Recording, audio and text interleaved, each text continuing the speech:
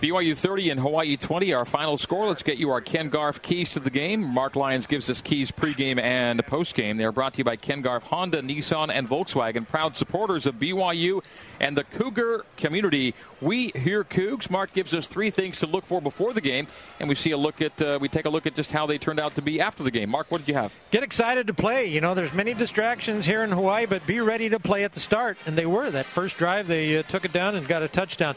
Contain Hawaii's run attack, no big plays. They did a really good job there. Yeah, that longest run was 14 yards by Diosemy St. Just when the game was decided. He ends up 12 carries, 39 yards. And again, this is a fellow, Diosemy St. Just, averaging more than 100 yards per pop and more than 5 yards per carry. Nice job on him. Test the run early and then set up the pass, and that's what they did. So they followed my game plan. How about the balance, passing it and rushing it? Pass for 166, rush for 285. What were the numbers? If you run for 285, you're likely going to win most of those games. BYU's Canada had 17 for $113, Kafensis 18 for 98, Burt 13 for 75. All of those guys end up with between 5.4 and 6.6 yards per carry. BYU on the night goes 5.3 yards per rush, 54 carries, 285. We said before the game, we want to see the rush number up in the 40s and the pass number down in the 20s. Yeah. BYU threw 24 times, ran 54 times, 78 plays, and wins it by a score of 30-20 on 451 yards and an average of 5.8 yards per play. Yeah, boy, it was great. Nice plan. Got after him up front and did a good job of running hard. So, and Greg, it is, the victory at UNLV was satisfying. And tonight, it's just how bitter it was last week to lose to UMass. And now tonight, the victory does help those guys go home with a little bit of happiness. They played a ton of guys. Those seniors got in on that final drive. So I thought that was a lot of good stuff happening out there. Let's take a look at how we got to 30-20 as our final score. Mark leads us through the scoring. BYU opened with a touchdown. It was Squally Canada for 40 yards. PAT was good by Allman, 7-0. Hawaii they got that fumble that he picked off in the air and scored. Solomon Matuatuia. Yeah, and then Alex Trevanovic. Yeah, he kicked the extra point. 7-7 at the end of the first half. And then BYU put together an 80-yard drive to retake the lead. Squally Canada scored with a 4-yard run. PAT was no good. That's the halftime score, 13-7. Now things got interesting in the second half as BYU put together a 64-yard drive, got it down to the 11-yard line, and ran this play. Joe claps the hands, receives a helmet-high snap. Loads up with his right hand, throws down and in. Catch me, touchdown! The Cougars score with Neil Pa'u into the end zone. Neil Pa'u scored in the first game of the year, Greg, and here he scores in the last game of the year. And so he gets 2 scores for the season. Hawaii recovered a fumbled punt return at the BYU 19-yard line. It made it pretty interesting because Drew Brown hit Ammon Barker with a TD pass. The PAT was blocked by Zane Anderson, giving BYU that 1 point back for the missed extra point. 20-13 is the score going into the fourth quarter. BYU then moves the ball 62 yards to the 18-yard line. And there, Andrew Mickelson kicked a 35-yard field goal to give BYU that 10-point cushion that was important to finish the game. And then Riley Burt scores. Oops, I'm not telling you that. BYU drives it down to the 11-yard line at a time that they wanted to make it a 3-score game and not worry about the results after that. And this is how they did it. Shotgun snap, Critchlow, stretch handoff, Riley. Riley starts to the right, turns the corner at the 10, 5, touchdown, Riley Burt, and that will do it. It did. It was an 11-yard run. PAT was good by Mickelson. Drew Brown hit, Komoko Noah. Yeah. With a 3-yard touchdown pass, and the PAT was good by Alex Trefanovic. Yeah. 30-20 then is the final score. Lots of fun names to say here tonight. You were so amazing. Drew Brown ends up 28 for 38, 258, 2 touchdowns, no picks, a passer rating, very nice, 148.1. Diosemy St. Just, 12 rushes, 39 yards. BYU kept him handled all night long. Leading receiver, In yardage, Dylan Collie, 100-yard receiving night, 6 for $103. St. Just had 9 grabs for 39. Touchdown catches by Barker, another Utah, and Kumoko Noah. BYU's Joe Critchlow, 14 for 23, 166, touchdown, no picks, passer rating of 135.8. Basically, Mark, it was the UNLV game all over again for him. Yeah. Same kind of game, and he was the same kind of efficient. Yeah, that's right. He got a lot of help. That's the same thing that happened in the UNLV game. He got a lot of help from a lot of the people. They were able to run the football well. They gave him time to throw the football, and they caught the ball. And he didn't get that help against UMass. Kafensis threw one time, incomplete. Nice looking play. Didn't work. Squally Canada, 17 rushes, 113, 2 touchdowns, long run of 40, 6.6 per carry. He left and did not return after late in the first half. Kafensis goes 18 for 98, long of 18, average of 5.4. Riley Burt, nice burst, 13. You can't spell burst without Burt, by the way. Riley Burt goes 13 for 75 for a touchdown, long of 21, an average of 5.8. BYU averages 5.3 per rush with all rushers. Micah Simon, 4 for 46. Jonah Trinnaman, 3 for 28. Bushman, 2 for 52. The touchdown catch was from Neil Pau'u. He starts the season with a touchdown, as Mark noted, ends the season with a touchdown. Pau'u, 1 for 11. It was a score. 30-20 as BYU racks up 451 yards of offense to Hawaii's 286. Defense does its job again. BYU 9 of 18 on third downs. U of H just 3 of 11. BYU ran 25 more plays, a half yard per play more per play. Red zone 4 of 5. UH 2 of 2. Possession time BYU plus 13 minutes. Turnover margin plus 1. Field position was a wash, and BYU wins it by 10, 30-20. Season ends 4-9. But for what you wanted to get done in Week 13, mission accomplished. That's right. And it turned into a one-game season for them, and they ended up with a victory. All right, 30-20 is our final. Ben Bagley next with studio coverage, then back to Honolulu for much more from Aloha Stadium, where it's windy and rainy, and BYU's a winner. 30-20, our final on the new skin, BYU Sports Network.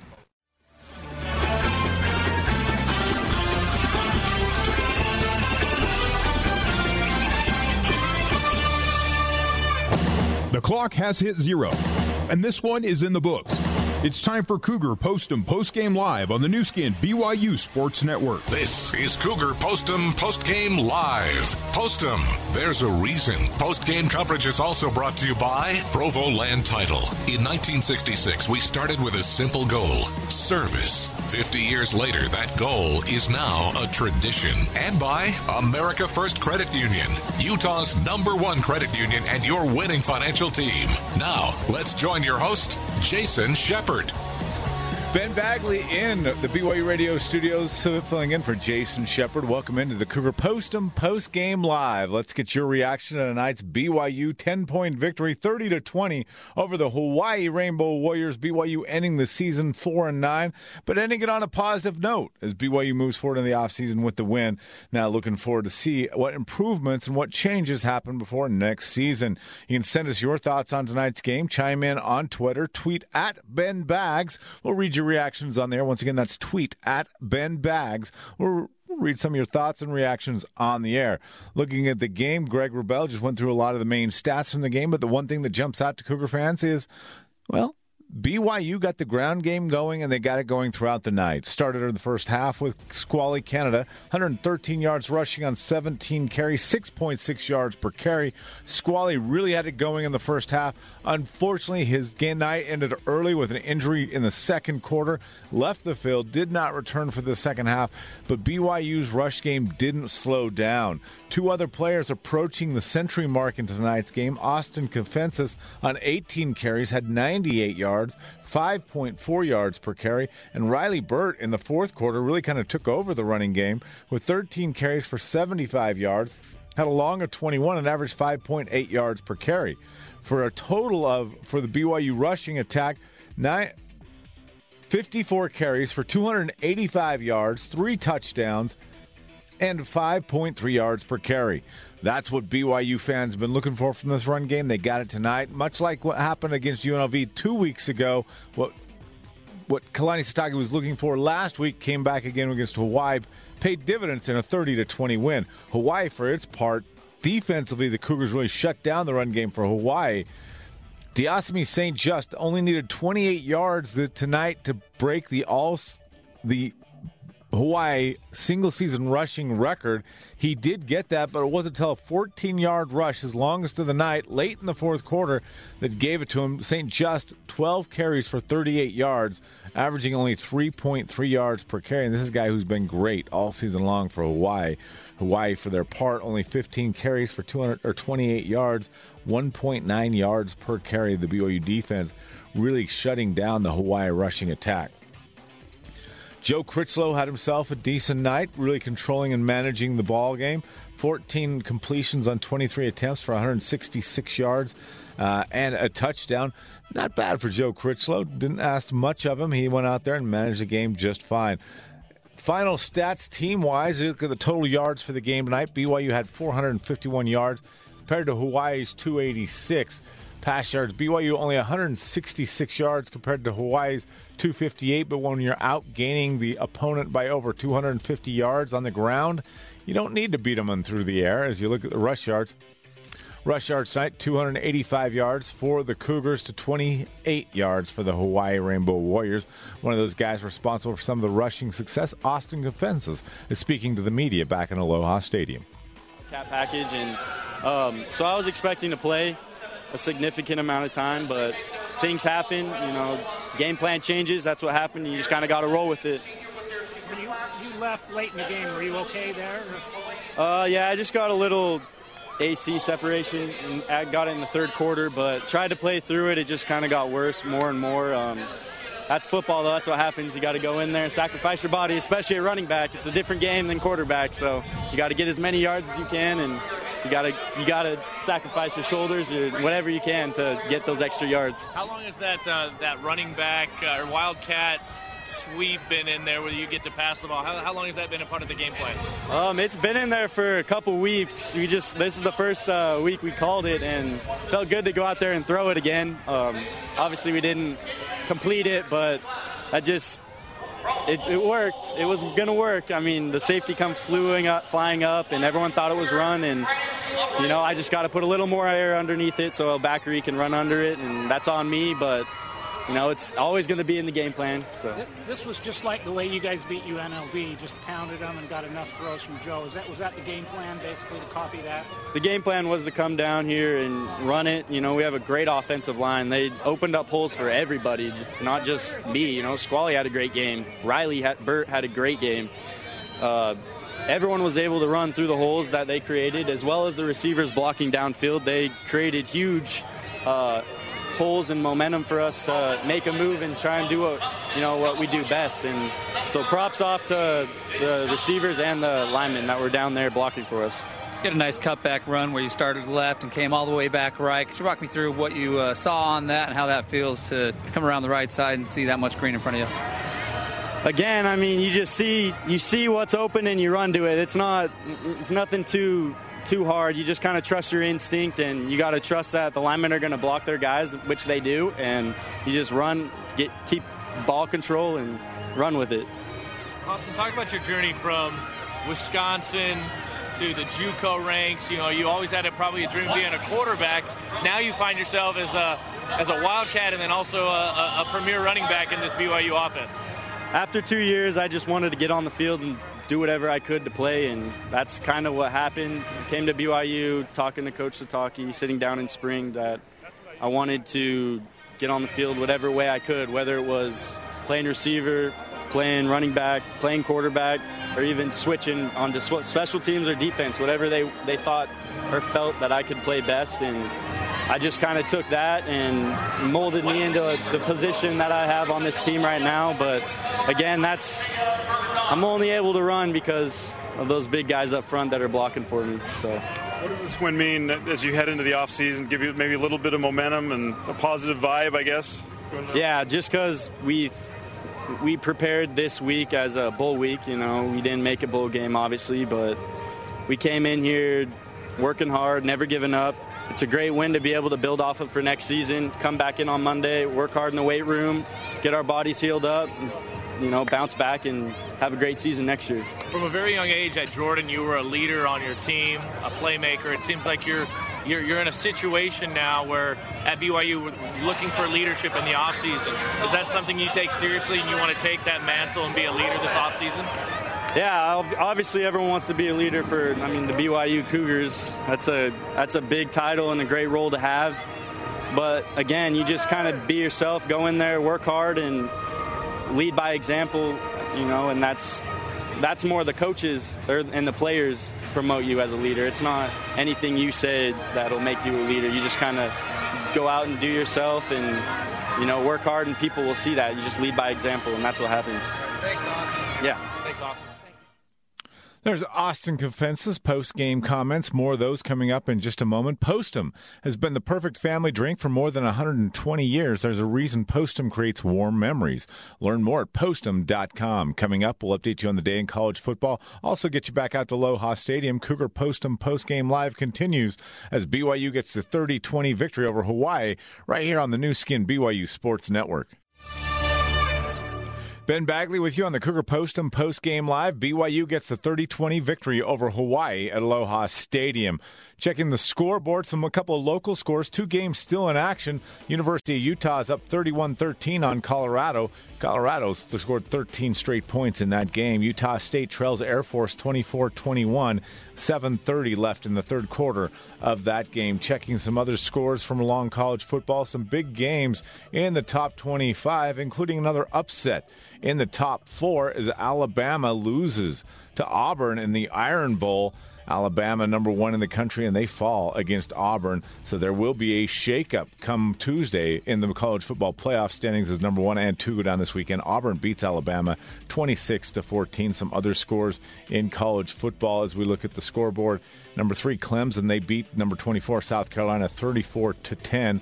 West Virginia goes to Oklahoma, doesn't get the job done against number 4, Oklahoma, 59-31. The Sooners get the victory there. Number 5, Wisconsin shuts out Minnesota and remains undefeated on the season, 31-0. Number 7, Georgia, 38-7 over Georgia Tech. Notre Dame, 8th in the country, goes to Stanford, who's ranked 21. Stanford gets the victory, 38-20. And number 9, Ohio State, gets a 31-20 victory over Michigan. Earlier today, the BYU basketball team gets a victory, 68-66 in Brooklyn, New York, against the UMass. The Cougars with the win, coming off a Yoli Child's dunk with 4 seconds to go. Let's go back out to Aloha Stadium where Kalani Sitake's addressing the media. Did a good job, and I thought we got some first downs and where we get some points, and the guys just stuck with us. So I'm proud of our players, and I don't remember how many times Joe threw the ball, but I'm glad it wasn't 45. So something that we can build off of. The goal was to win this game for the seniors, and something we can build on for the next year. And I thought a lot of young guys stepped up, and so I'm looking forward to those guys in the offseason. We'll start right away, and team meeting on Monday and get working because we don't have bowl game with the prep, so we'll try to utilize as much time as we can from now on until finals. So any questions? It's like you guys just use the same blueprint that you beat UNLV with, and just almost the exact same. I mean, we could use that probably every week, that would have helped us get a better chance of winning if we'd have done that every game, so something to learn from. But I don't mind using our players and our O-line, the guys that are our strength, and been just hanging it on them, and I thought D-line did the same thing on our defensive side, and we were able to get some pressure on the quarterback with a 3-man rush and a 4-man rush. So, defensively, we played a really solid game. That last drive, I wish we could take it back, but there's a lot of guys that deserve to be on the field, and they won't have that moment again. So I think that last drive, was kind of like a tribute to those guys, even though they gave up a touchdown. But just proud of our players and proud that we got the win, and looking forward to building off of this. Going back to your first comments on the offensive line, is that the lesson learned this season, is to evaluate the strength of your team and build it around that? Yeah, I think you look at the strength of your team and you see a lot of places, and when you have injuries, I think it's always good to assess it every week. And even depending on injuries, we had to put Riley Burton in the game, and he did some really good things. It seemed like all the running backs did the equal amount of production, no matter who was out there. Exactly, and that's kind of we haven't had every running back available for every game. So the fact that they all got a lot of experience and they all had a lot of yards and should help us for next year. So whether we run more 2-back systems or whatever it is, I think we have a lot of film that we can build off of, and rather than just trying to fit a format, I think it's okay to go with what's your talent level and your skill set right away. And even with injuries, you got to figure it out. But I think we can recruit and get guys developed and get more depth, and that will help our team overall. What is the emphasis now? The season's over. What are you looking at to maybe evaluate and whatever you need to do? Yeah, go back. This is a long trip home, so I'm gonna look at everything and watch a lot of film and see what. I've done that as a head coach. I think I said it before. I owe it to the fans and the players here to get this team right and make sure that this season doesn't happen again. And so. First year we went 9-4. Second year we went 4-9. So it's kind of what are we going to do the third year, and I'm willing to just with our coaching staff and with our players just work as hard as we can, and see what happens when we play Arizona next season. Coach, you didn't have a senior score a touchdown this year. So all the guys that scored touchdowns this year coming back, and it seems like tonight guys made play. You had Neil Pa'u get the touchdown. You had the huge fourth down conversion with Jonah. You had the Bushman drag across the middle. What was the difference tonight with guys making plays? I think we had confidence, and we established a run game, and I think when you're able to keep people balanced up and you're able to keep them on their heels, we could really do whatever we wanted with the run game, and I think that that helped us with our play action and our Max Pro stuff, taking shots downfield. We missed on a lot of big plays downfield and a lot of open guys, so something to work on. But yeah, I guess. You said we haven't had a senior score? Yeah, so everybody that scored a touchdown for you this year will be back next year. Well, that's good. So, that should help us, yeah. But, I wish we would have had more seniors scoring this year. But, looking for next year, I'm glad a lot of young guys got experience. And, I wish we would have won more games. But even with that, it'd be nice to build off of this. And we're going to go right to work. We got team meeting on Monday, and we got off-season conditioning right away. What's the message to the recruits? Signing day, you got an early signing period that's coming up. What's the message to those recruits that are committed or are trying to figure out whether they want to commit? Yeah, most of our recruits have been committed for a long time, and that's been for a while. So we have a lot of guys that committed.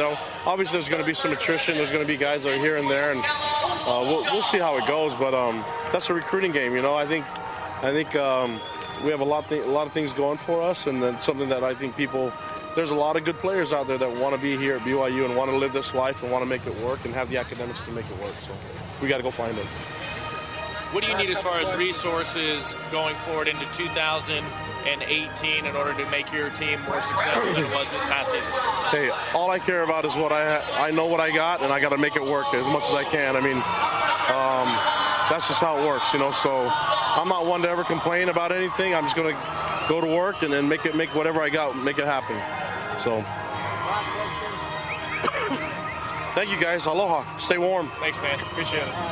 There you go, head coach Kalani Sitake after the BYU Cougars get the 30-20 victory over the Hawaii Rainbows. Postum has been the perfect family drink for more than 120 years. There's a reason Postum creates warm memories. Learn more at Postum.com. Coming up, we'll wrap things up here from the studios of BYU Radio. We'll have more of Cougar Postum Postgame Live coming up after this on the new skin BYU Sports Network.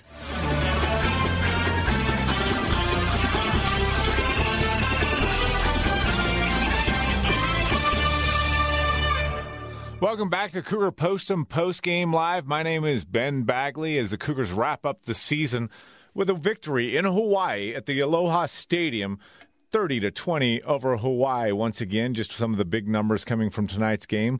Squally Canada in less than a half of play, 113 yards and 2 touchdowns on 17 carries. A nice game for Squally Canada, unfortunately injured in the first half, unable to play in the second half. The Cougars outgained the Hawaii Rainbow Warriors 285 to just 28 yards on the ground.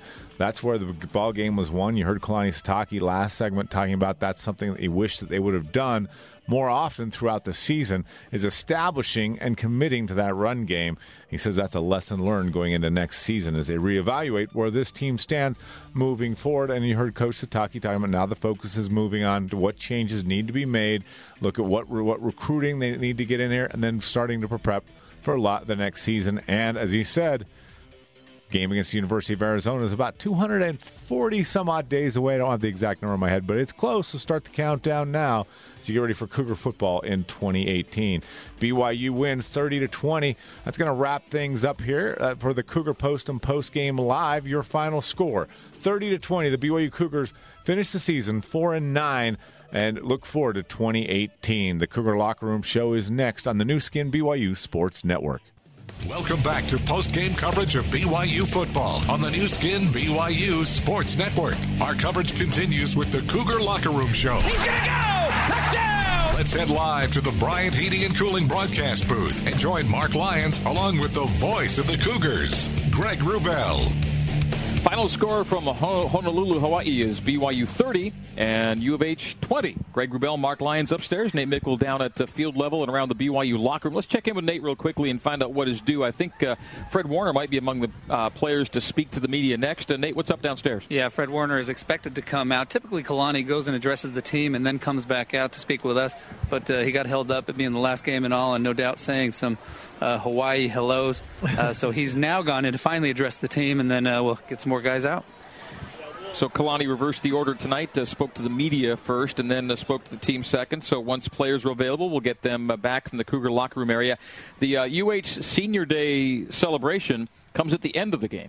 And so they're doing a lot of that on the field right now. They had podiums out and loudspeakers set up and had quite the production going post-game. Yeah. And they're still doing that right now, finishing it off as the UH says so long to its senior class. And this senior group will never have experienced a bowl game, nor even a winning season. And BYU seniors, while certainly had a disappointing end of their career record-wise, they had winning records and they had bowl games, and there was a lot more winning than losing for the senior class at BYU. Yeah, that's right. And it's just the new kids that are experiencing the challenges. And most, of all of these guys, most of those haven't ever experienced a losing season. A lot of those players that are good players come off of successful teams, and it's a real challenge to deal with because they come in you like that kind of player because they come in confident, ready to win, and that helps them to perform that way. So I think it's a real tribute to those guys that come in, are able to go through this experience of losing a season like this and then bounce back and being successful in what they're going to do. There is some synchronicity to the way this season ended with a mirror record from Kalani's first year at BYU. He said at the postgame a moment ago, you heard him here if you were listening live to us on the network. He said, I was 9-4 my first year, 4-9 my second, so it's kind of, what are you going to be in your third? And as Ralph reminded me a moment ago, LaVell Edwards' only losing season at BYU was that second season. Yeah. So LaVell came in his first year, 7-4. Kind of started off strong, dipped back a little bit, 5-6 in year two, and then it was a whole lot of winning after that. But let's not forget, the third season LaVell coached, he was winless through the first 4 games. Yeah, went on a nice little run to finish at 7-4-1, but LaVell's only losing year was year number 2. Let's hope that Kalani's only losing year becomes his second season. LaVell had this attitude that he was a little slow in getting started into those preseason games, and they were preseason to him. He wanted to be ready for the conference games. His first goal every year was win league, win league, win league. That's that was right. It. Yeah. And so they were a little more casual, I think, in their attempts to put everything in, get it all done. Wherever now, it's amazing what they do. I don't know how freshmen do it. They show up. And at BYU, as an independent, you'd better be ready because the schedule is so tough in the You show up the first day, and they're all running plays against the defense, and you're just finding out the number system. So, it's a real challenge. And so, it's a different thing. Yeah, and it was interesting, if we can just comment. I still don't know the answer to this, Greg, but Hawaii was talking about how they've started so slowly and how they tried to make changes. Remember when Bronco Mendenhall would say, we prepared that way. We planned it that way to start out the game successful, and they came out and they put first drives into the end zone. And I was always curious, what would you do to be ready to play more at the start of the game than you normally would just be ready to play? I was curious to know what his intentions were. Well, when BYU does start strongly, either scoring first or leading after one quarter, BYU's record is, in fact, BYU's front-running record, leading after 1, leading after 2, leading after 3, is exceptional and better than most teams when leading at those same junctures. BYU led today at halftime, and so here we are, Kalani has still never lost a game with a halftime lead. They're now 10-0 when leading at halftime. Now, they've only led 10 times in 26 games, but when they do lead, they front run well and ended up finishing it out tonight. The lead was narrow at halftime. It was 13-7 at the break. BYU went up 20-7 after 3, wins it by 30-20, and for the second time this year, only the second time, as we talked about on the air, BYU scores in all 4 quarters. And when you score in all 4 quarters, your chance of winning at BYU, it's pretty good. BYU under Kalani Sitake is now 5-1 when scoring in all 4 quarters. In the Bronco Mendenhall era, BYU is 46-6 when scoring in all 4 quarters. So put them together, and 2005 till now, you're going to get BYU being 51-7. 51-7 when you just score in all 4 quarters. You could score 1, you could score 2, 3, 7, whatever it is. If you score in all 4 quarters, BYU's win rate is around 88%. And when those win rates get to 85%, I begin to pay attention. And so that's a pretty strong win-loss correlation. Just be consistent. Just find yourself not being blanked in a quarter, and you're going to find yourself in a good spot. And there were too many times this year where BYU didn't have 4-quarter scoring. Happened just twice, San Jose State, and now against Hawaii. But it's a pretty good way to get yourself a W. Well, yeah, sorry, Can Mark, I do one more oddity you that you can do I'm whatever you want? Oh, thanks. That I'm confused about. They're the lowest penalized team that BYU's had for like a long time. Go ahead with that, okay. Greg. So we track things, courtesy to Ralph, with a lot of this stuff back to 1972. And from 1972 to present, the lowest penalty tally for a season was 68 games, 68 penalties. BYU's penalized this year 59 times. Yeah. Okay. 1 penalty tonight. Lowest and least penalized team in BYU football history back to the modern era, say post-1972, no offense, Mark. But and now, granted, penalties and penalty yardage, there's no real strong win-loss correlation. You can be a really highly penalized team, win a lot of games, score a lot of points, and you can be not very well penalized and lose 9 games like BYU did. So there's no win-loss correlation, but it is interesting. They were not flagged very much. I would think that teams that are not penalized have good discipline. And then some of the questions were, what is their discipline? But, let's go ahead and talk to one of the players about it. Fred Warner's down talking to the media downstairs. Let's tune in. They got that run game going, which was huge. And so, making sure that they protected the ball. Obviously they had that 1 turnover early that led to a touchdown. But other than that, the run game was huge today. How does that feel as a defender when the first touchdown is scored, basically by the offense? The next touchdown is a result of the muffed punt. What's the thought process like? That's just how we know that we're pretty dominant for the most part. Obviously we can be better even in the short field. Can still try and only give up 3 or less. But yeah, even if the offense gives up points, we know that that's the only points that they're going to get. That's our mindset. What was the mentality there in the second half after you guys, were up 20-7 and the game just switched quickly? Just keep your foot on the gas pedal. You don't want to just get relaxed just because we're up. I was hoping the offense would take a little more chances, but like I said, we got the win. They did their job. They did an outstanding job. On the defense, same. What was the game plan for you guys coming in tonight? Were you focused mostly on stopping the run, stopping the pass? Yeah, we knew that Hawaii had a very good running back. Was a 1,400-yard guy. So we wanted to stop the run, and then obviously in our one-on-one matchups in man, making sure that we win those. How did you guys have so much success against stopping the run tonight? I mean, he finally set the all-time Hawaii rush record right at the end, which I know you probably didn't want to have happen. But again, I mean, his yards per carry were great from a defensive perspective. Why do you think you were so successul in containing him tonight?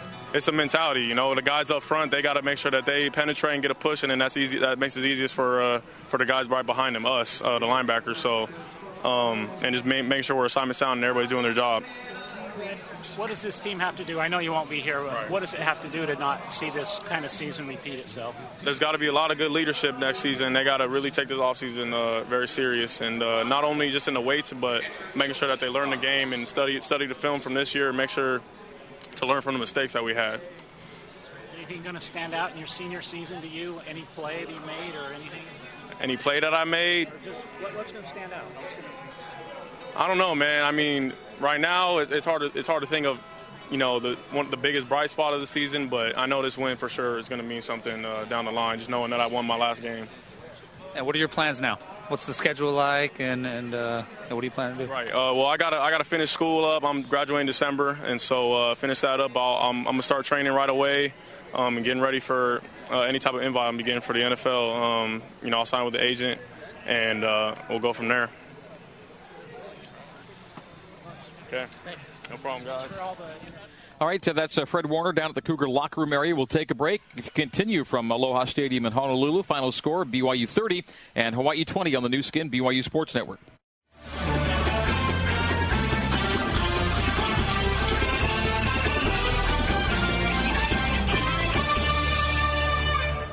Let's pause 10 seconds for station identification on the new skin, BYU Sports Network. KBYU FM, HD2, Provo. You're listening to Cougar Sports on BYU Radio.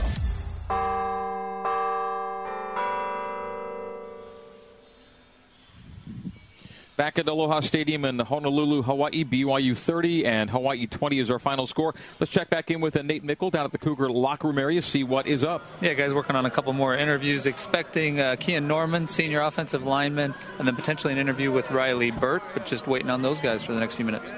All right, Nate, in terms of guys who got banged up and knocked out of the game tonight, Aleva Hifo, Squally Canada, are those the two main? And then even Austin Kafensis, we thought he might have been a little bit injured when Riley started getting all those carries at the end of the game. But, yeah, he had that shoulder separation, but nothing too serious, it seems, for Kafensis. Okay, but the season theme kind of continued unabated as BYU had good players go out again. It was fitting. Yeah, it was fitting. We've seen this from game one all the way through tonight, last game of the season. Just guys could not finish the game, and that's something that BYU can hopefully improve on. You wonder, is there something that we're doing as a team that's leading to these injuries? Is this just randomness? Is it just dumb luck? Because, man, it's a physical game and guys get hurt. So that's something the coaches are going to try to figure out if there's anything they can do to try to limit some of these injuries.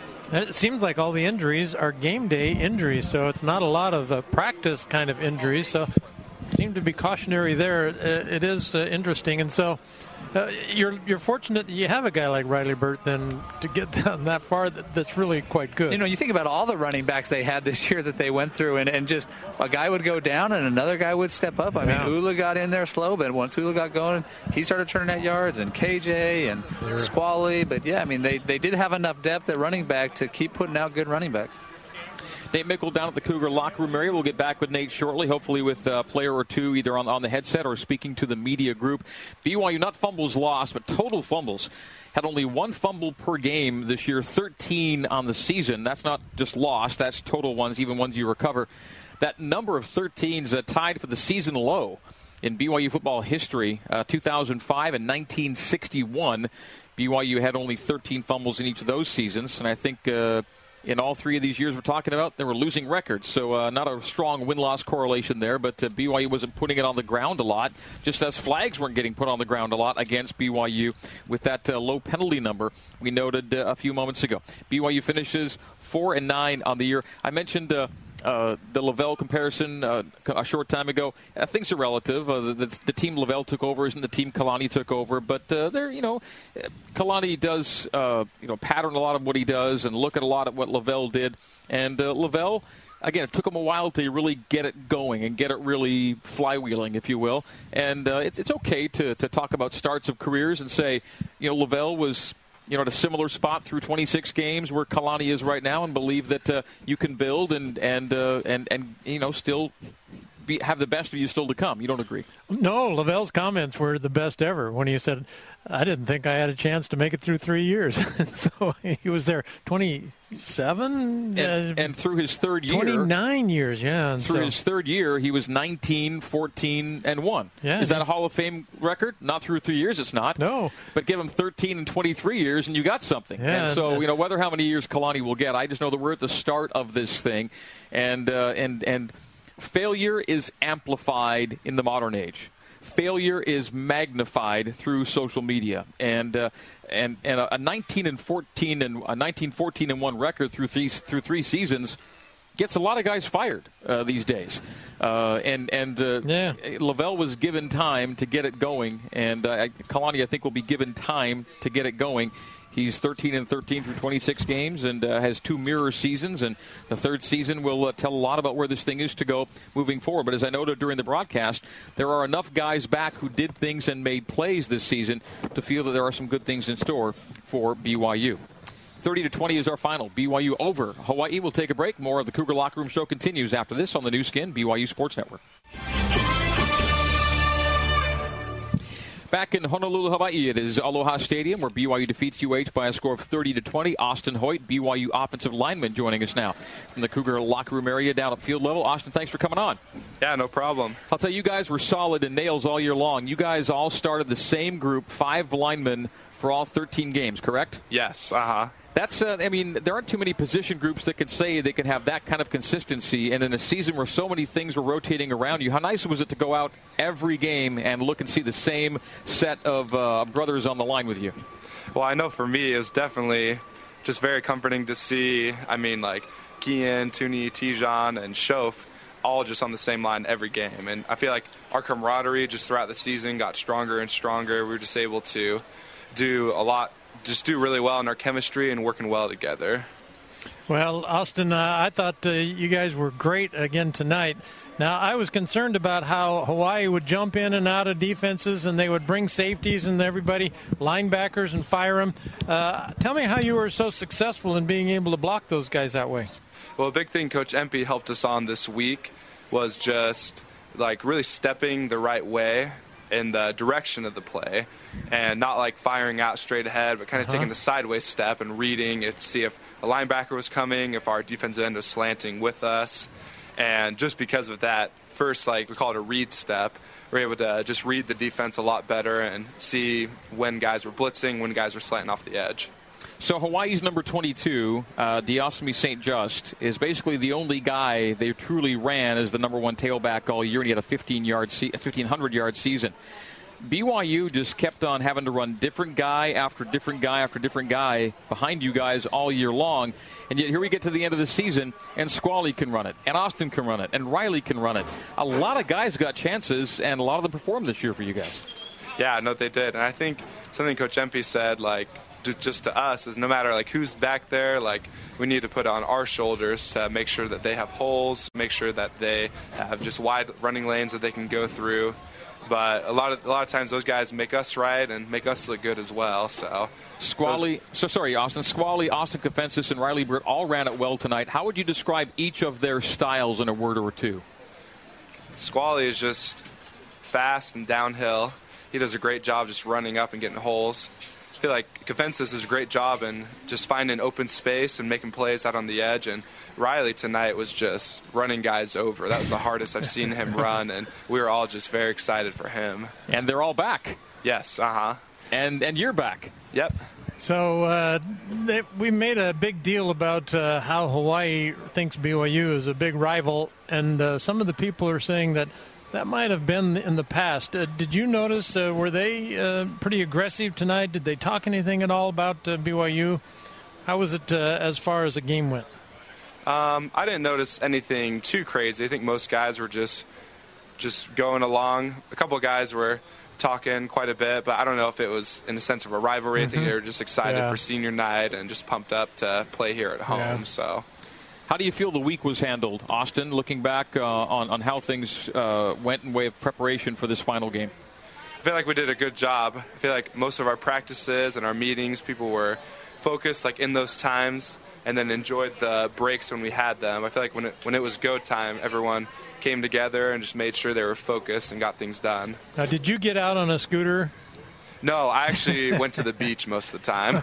But I saw all the guys on scooters throughout the day. They kept honking at me. So you guys get to head home happy, having done the job you came here to do.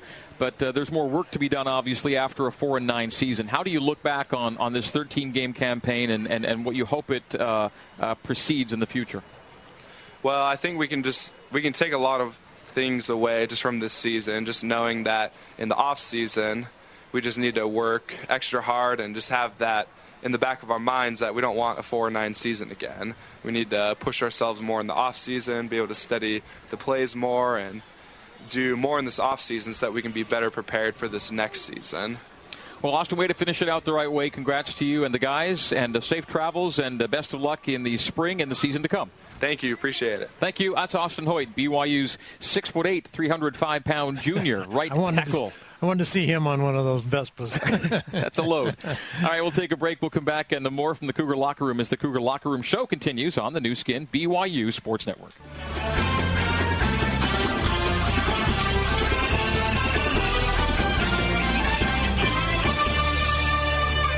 BYU 30 and how about you 20 is our final score.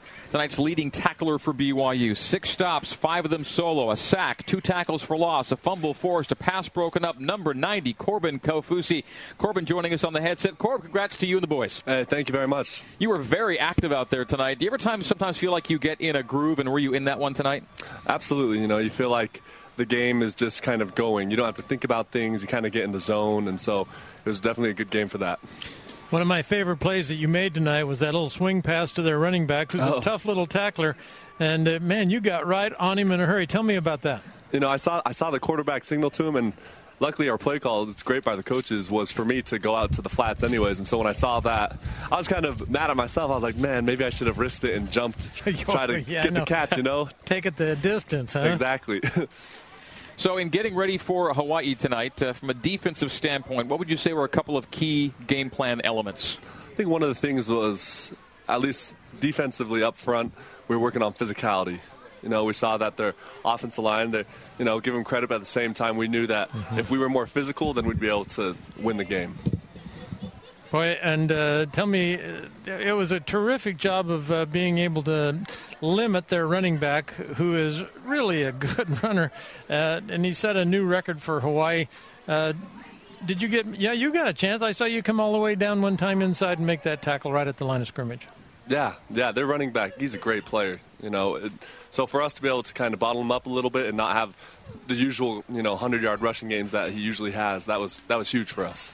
Corbin, what were the potential dangers of finishing a disappointing season in a place like Hawaii, and how do you think you responded to that challenge? I think one of the big things was, this is kind of paradise, and so guys can just give up on the season and, kind of go and do their own thing and think this is a vacation. And so it was really good that everyone stayed pretty focused and locked in so that we could get this win. I saw a lot of enthusiasm at the start of the game, and it didn't seem to be artificial. It looked like you were right. I think that everybody was ready to play at the beginning. Yeah, even though we're here and we're enjoying the sun and whatnot, it was we love football. And so when we came out here to play the game that we love, I think everyone responded well. Yeah, good. BYU ran for 285 rushing yards. That's a season high.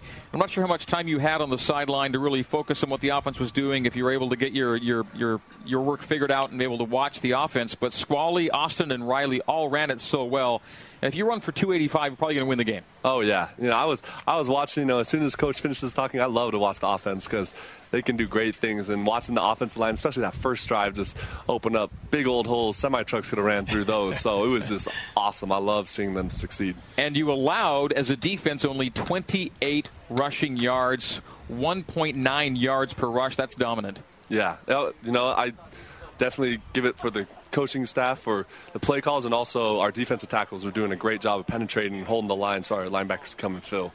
So the offense gave up a touchdown on the Critchlow fumble. The special teams gave Hawaii a short field on which they scored a touchdown. Then the last touchdown Hawaii scored came with a lot of reserves in the game. But Kalani said post-game it was important that those guys be in the game at that point. Do you get his vibe when he says that? Oh, absolutely. I remember last year when I was that guy, and you just wait for your chance. And so, even if you mess up, it's huge for a player's confidence that even if you don't do the right thing, that you're not going to get pulled, that, they trust you to get back in there and make the right play. So that was huge. Now you guys are packing up and heading out of here right away, right? Yep, we're just going to hop on the plane and take a ride home. It makes it, it's kind of challenging to take a long plane ride home after you've lost a game that you feel like you should have won. So this is going to help you guys sleep a little bit on that ride, right? Absolutely. It's either everyone's going to be sleeping well or everyone's going to be a little too happy and just a little loud. So, Corbin, what's next for you? You've got another year left. You're only a junior. Are you back for your senior season, play some more college football? Oh, absolutely. There's a lot of work that we can get done this offseason. I think this offseason is going to be huge. We're going to definitely fix the things that we didn't do this well this season, be hard critics on ourselves, and I think we got a long ways to go, but we're going to do it. That's the thing. I mean, 4-9 is going to be tough to swallow in some ways, but by finishing it out the right way and knowing how much talent you've got back, and with the attitude you just expressed, there's a sense that things can be fixed and you can get back to winning football, I guess, right? Yeah, that's exactly what we want to do. And so, meetings are Monday, and we start training then. Corbin, always good to talk with you. Such a pleasure to have you on the headset over the years. Yep. I got to do it with basketball too, so I got extra shots at Corb. But really intelligent answers. Your basketball brethren picked up a big win today in Brooklyn, by the way. I know. I was so happy when I heard about that. So, man, they're going to be great. You guys made it a 2-for-2 night, so way to go, Corb. Congratulations. Safe travels. Happy holidays. Hey, thank you very much. Appreciate you guys. That's Corbin Kofusi with us, and that is our Cougar Locker Room show for tonight as the wind whips through and around Aloha Stadium on a breezy, cool, and wet night here in Honolulu. 30-20, BYU ends the season with some positive feelings for a long ride home. We're back with the coach, Kalani Sitake, on the new skin, BYU Sports Network. Post-game coverage of BYU football continues with the Cougar Post-Game Coaches Show. He walks in for 6. Touchdown, Cougars. Now let's rejoin the voice of the Cougars, Greg Wrubell. I wish I could do it every week, but I get to do it this week, and that is congratulate Coach Sitake on a win. Kalani Sitake joining us. Coach, congratulations on finishing the season out the right way. Thank you very much. Just excited that we got the win, and really happy for the seniors. The locker room was really nice seeing those guys.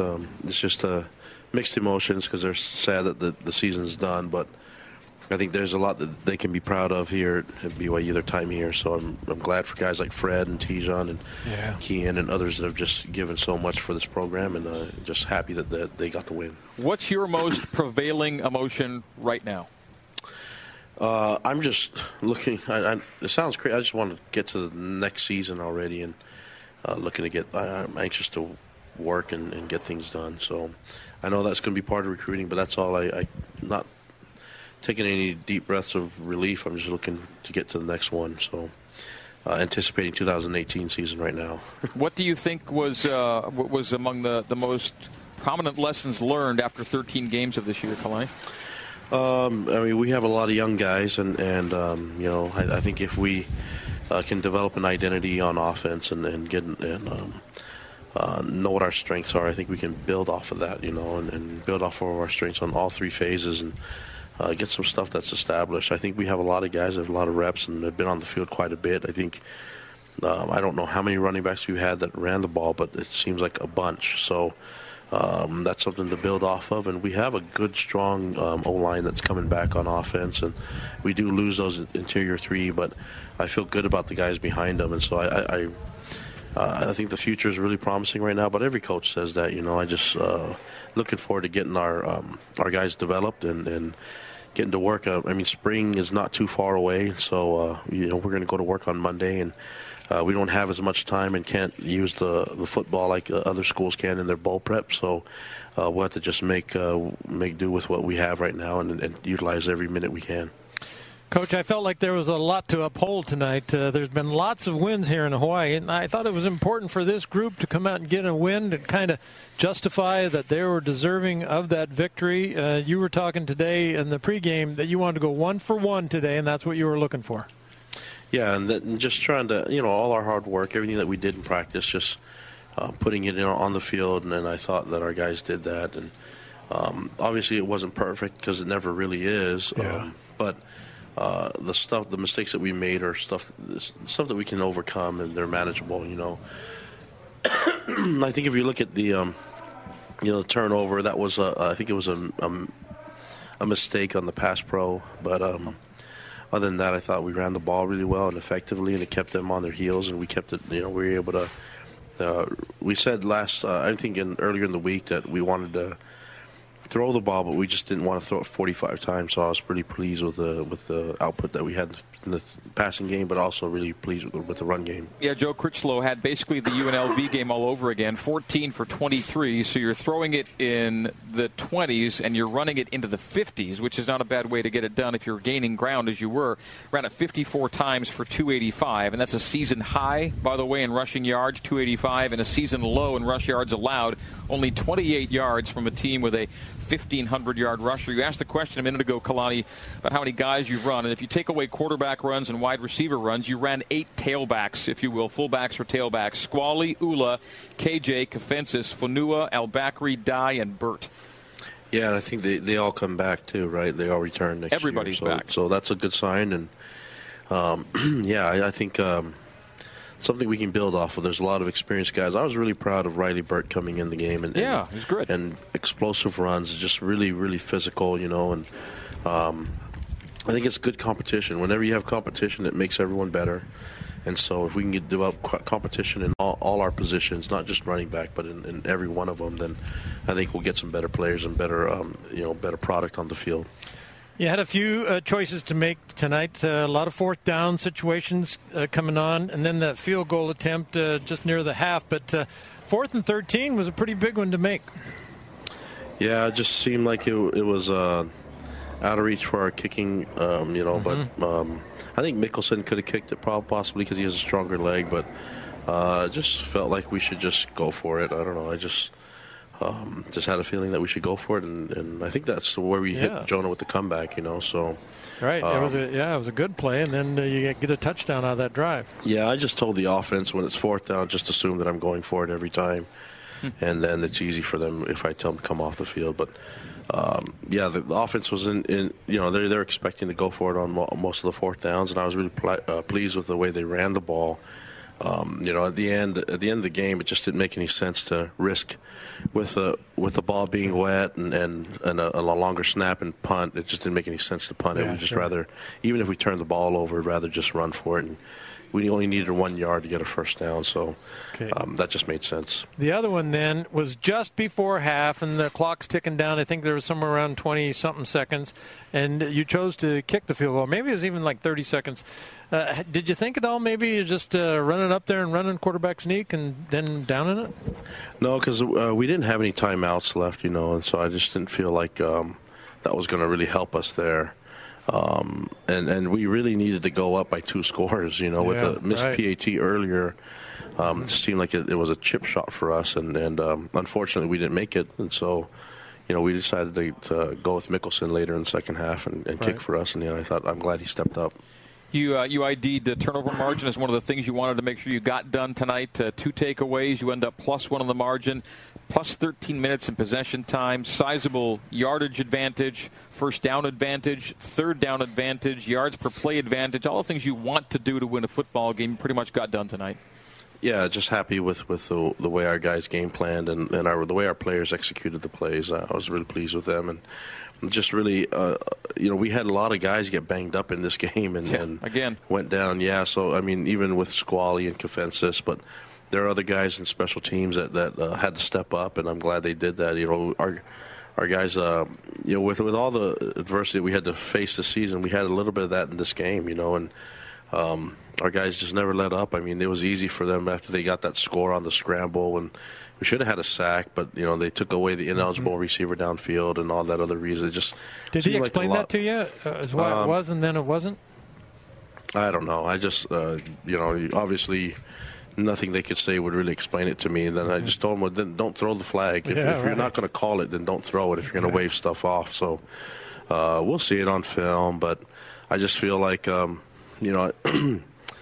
the explanation wasn't good enough for me, but that's okay. It's hard being a referee. I get it. But if you're going to wear the stripes, then you better get it right. You mentioned Squally going out. It's similar to what KJ had happened. He had that big first half against San Jose, and then he was gone second half. And tonight, Squally goes for $113, and then he's gone for the second half, too. But next man up, and those men, Kafensis and Burt, got the job done tonight. So as we're taking a break here with Coach Kalani Sitake, we'll tell you, Kalani, that it's 40 weeks from today that you play in Tucson. Yeah, excited. I know you want to be like 40 minutes from now because you want to get that next season. You want to get ready for the next season, but you've got 40 weeks to get ready for your next opener. Well, it's a long flight home, so we'll be working for the next season, and that's I owe it to everyone, for fans and players, to get working on it right away. So that this type of season doesn't ever happen again. Closing comments from Kalani coming up next here on the new skin, BYU Sports Network.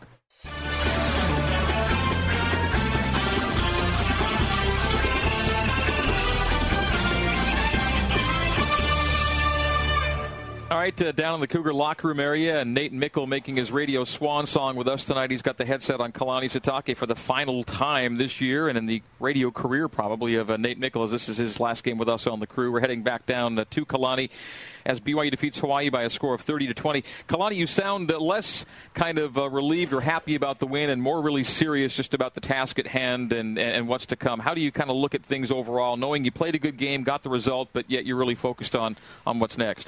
Well, I just keep thinking about, what might have been and just wish we could have played better. I think that as a head coach, I was that way after the 9-4 season. I remember sitting there after the bowl game just going, man, we really missed an opportunity to have a special season. And I feel in the same way now. And so I just really want to get better. And I just feel like just love seeing the fans here. And I just remember being a young fan when I was a boy and just lived and just breathed everything about BYU. So I'm trying to do what's right for those fans and for our players that are currently on the roster now, and just excited to keep it going. So I'm excited to work on this and then find a way to improve and make sure that we have a great season next year. Yeah, what's your off-season process like? How in-depth are the assessments of everything around the program, and what kind of timetable do you give yourself and the people you work with above you, those kinds of things? Well, I know that I'll be meeting with our athletic director soon and with Tom, and we'll sit down and discuss a few things. And so, I think as we look at that and then we look at the team and we look at the program and study our off season and just find ways so that we can be in a good position against Arizona when we open up the season. But I also understand that recruiting needs to take place, and so there's a lot of things that we have to balance right now and juggle. But I love that part of the game. I love that part of this job, and so I'm looking forward to recruiting and getting to know these young men that are coming into our program and developing the guys that are here. I mean, there's a lot of guys that are redshirting that people don't know about it. I mean, Tristan Hodge is going to be a special player, and he had to sit out. We also have Wayne Kirby. There's a lot of guys that are sitting out. Joe Tukuafu, big-time playmakers that are going to be huge for us, and so I'm looking forward to getting those guys in the right spot. And what's happened this year is I think it's developed a lot of young leaders for us, and so really looking forward to seeing what Matt Bushman's going to do his sophomore year and seeing when Moroni gets healthy and comes back. And there's a lot of guys that are banged up. I just think that we're going to be in a really good position, and I'm positive about where we're going to be headed, but I also know where we need to improve on and things that we need to get better so that we can have a great opportunity to have a special season and do what's right for our fans. Yeah, so you're saying you have some tools available to you, right? Yes, I believe we do, and then with recruiting you can always add, and with development with our strength staff I believe we can develop. So right now as a head coach I'm looking at a lot of different things, and then we'll also get guidance and advice from the athletic director, but that's kind of what happens every year, and I guess I'll have more to say on Monday and Tuesday as we go through next week. Now, I just want to see if you're human, Coach. Tonight you had some really close plays to being big-time plays. Critchlow slipped and lost his balance on a pass play that he had Trineman open down the middle, and then the Kafensis throw just barely over El Bakri's hands that certainly would have gone for the score, and then the throw from Critchlow to Kafensis. Do you sit back sometimes and say, "Oh man, that was we had that play"? Does it enter into your mind, as you replay the game in your mind that should have been there?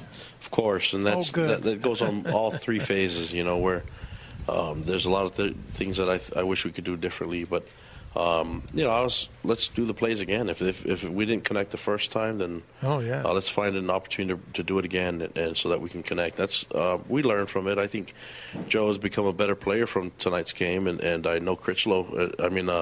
Kafensis has improved a lot. So Squally ran hard. Riley got in there, ran hard. So I'm really happy about the progress these guys have made. We've seen a lot of our young O-linemen get some reps in there. I think other than Tijon, everybody else was able to get some reps and rotate a little bit with some of the young guys, Shannon Herring and Austin Chambers and those other guys got in some meaningful reps. Was in there, Kiefer was in there. So they were able to spell some of our other guys, and we had some long drives with a lot of time of possession. Yeah, a lot of time possession. So it was good that we were able to use a lot of our young guys that are going to be factors for us next year.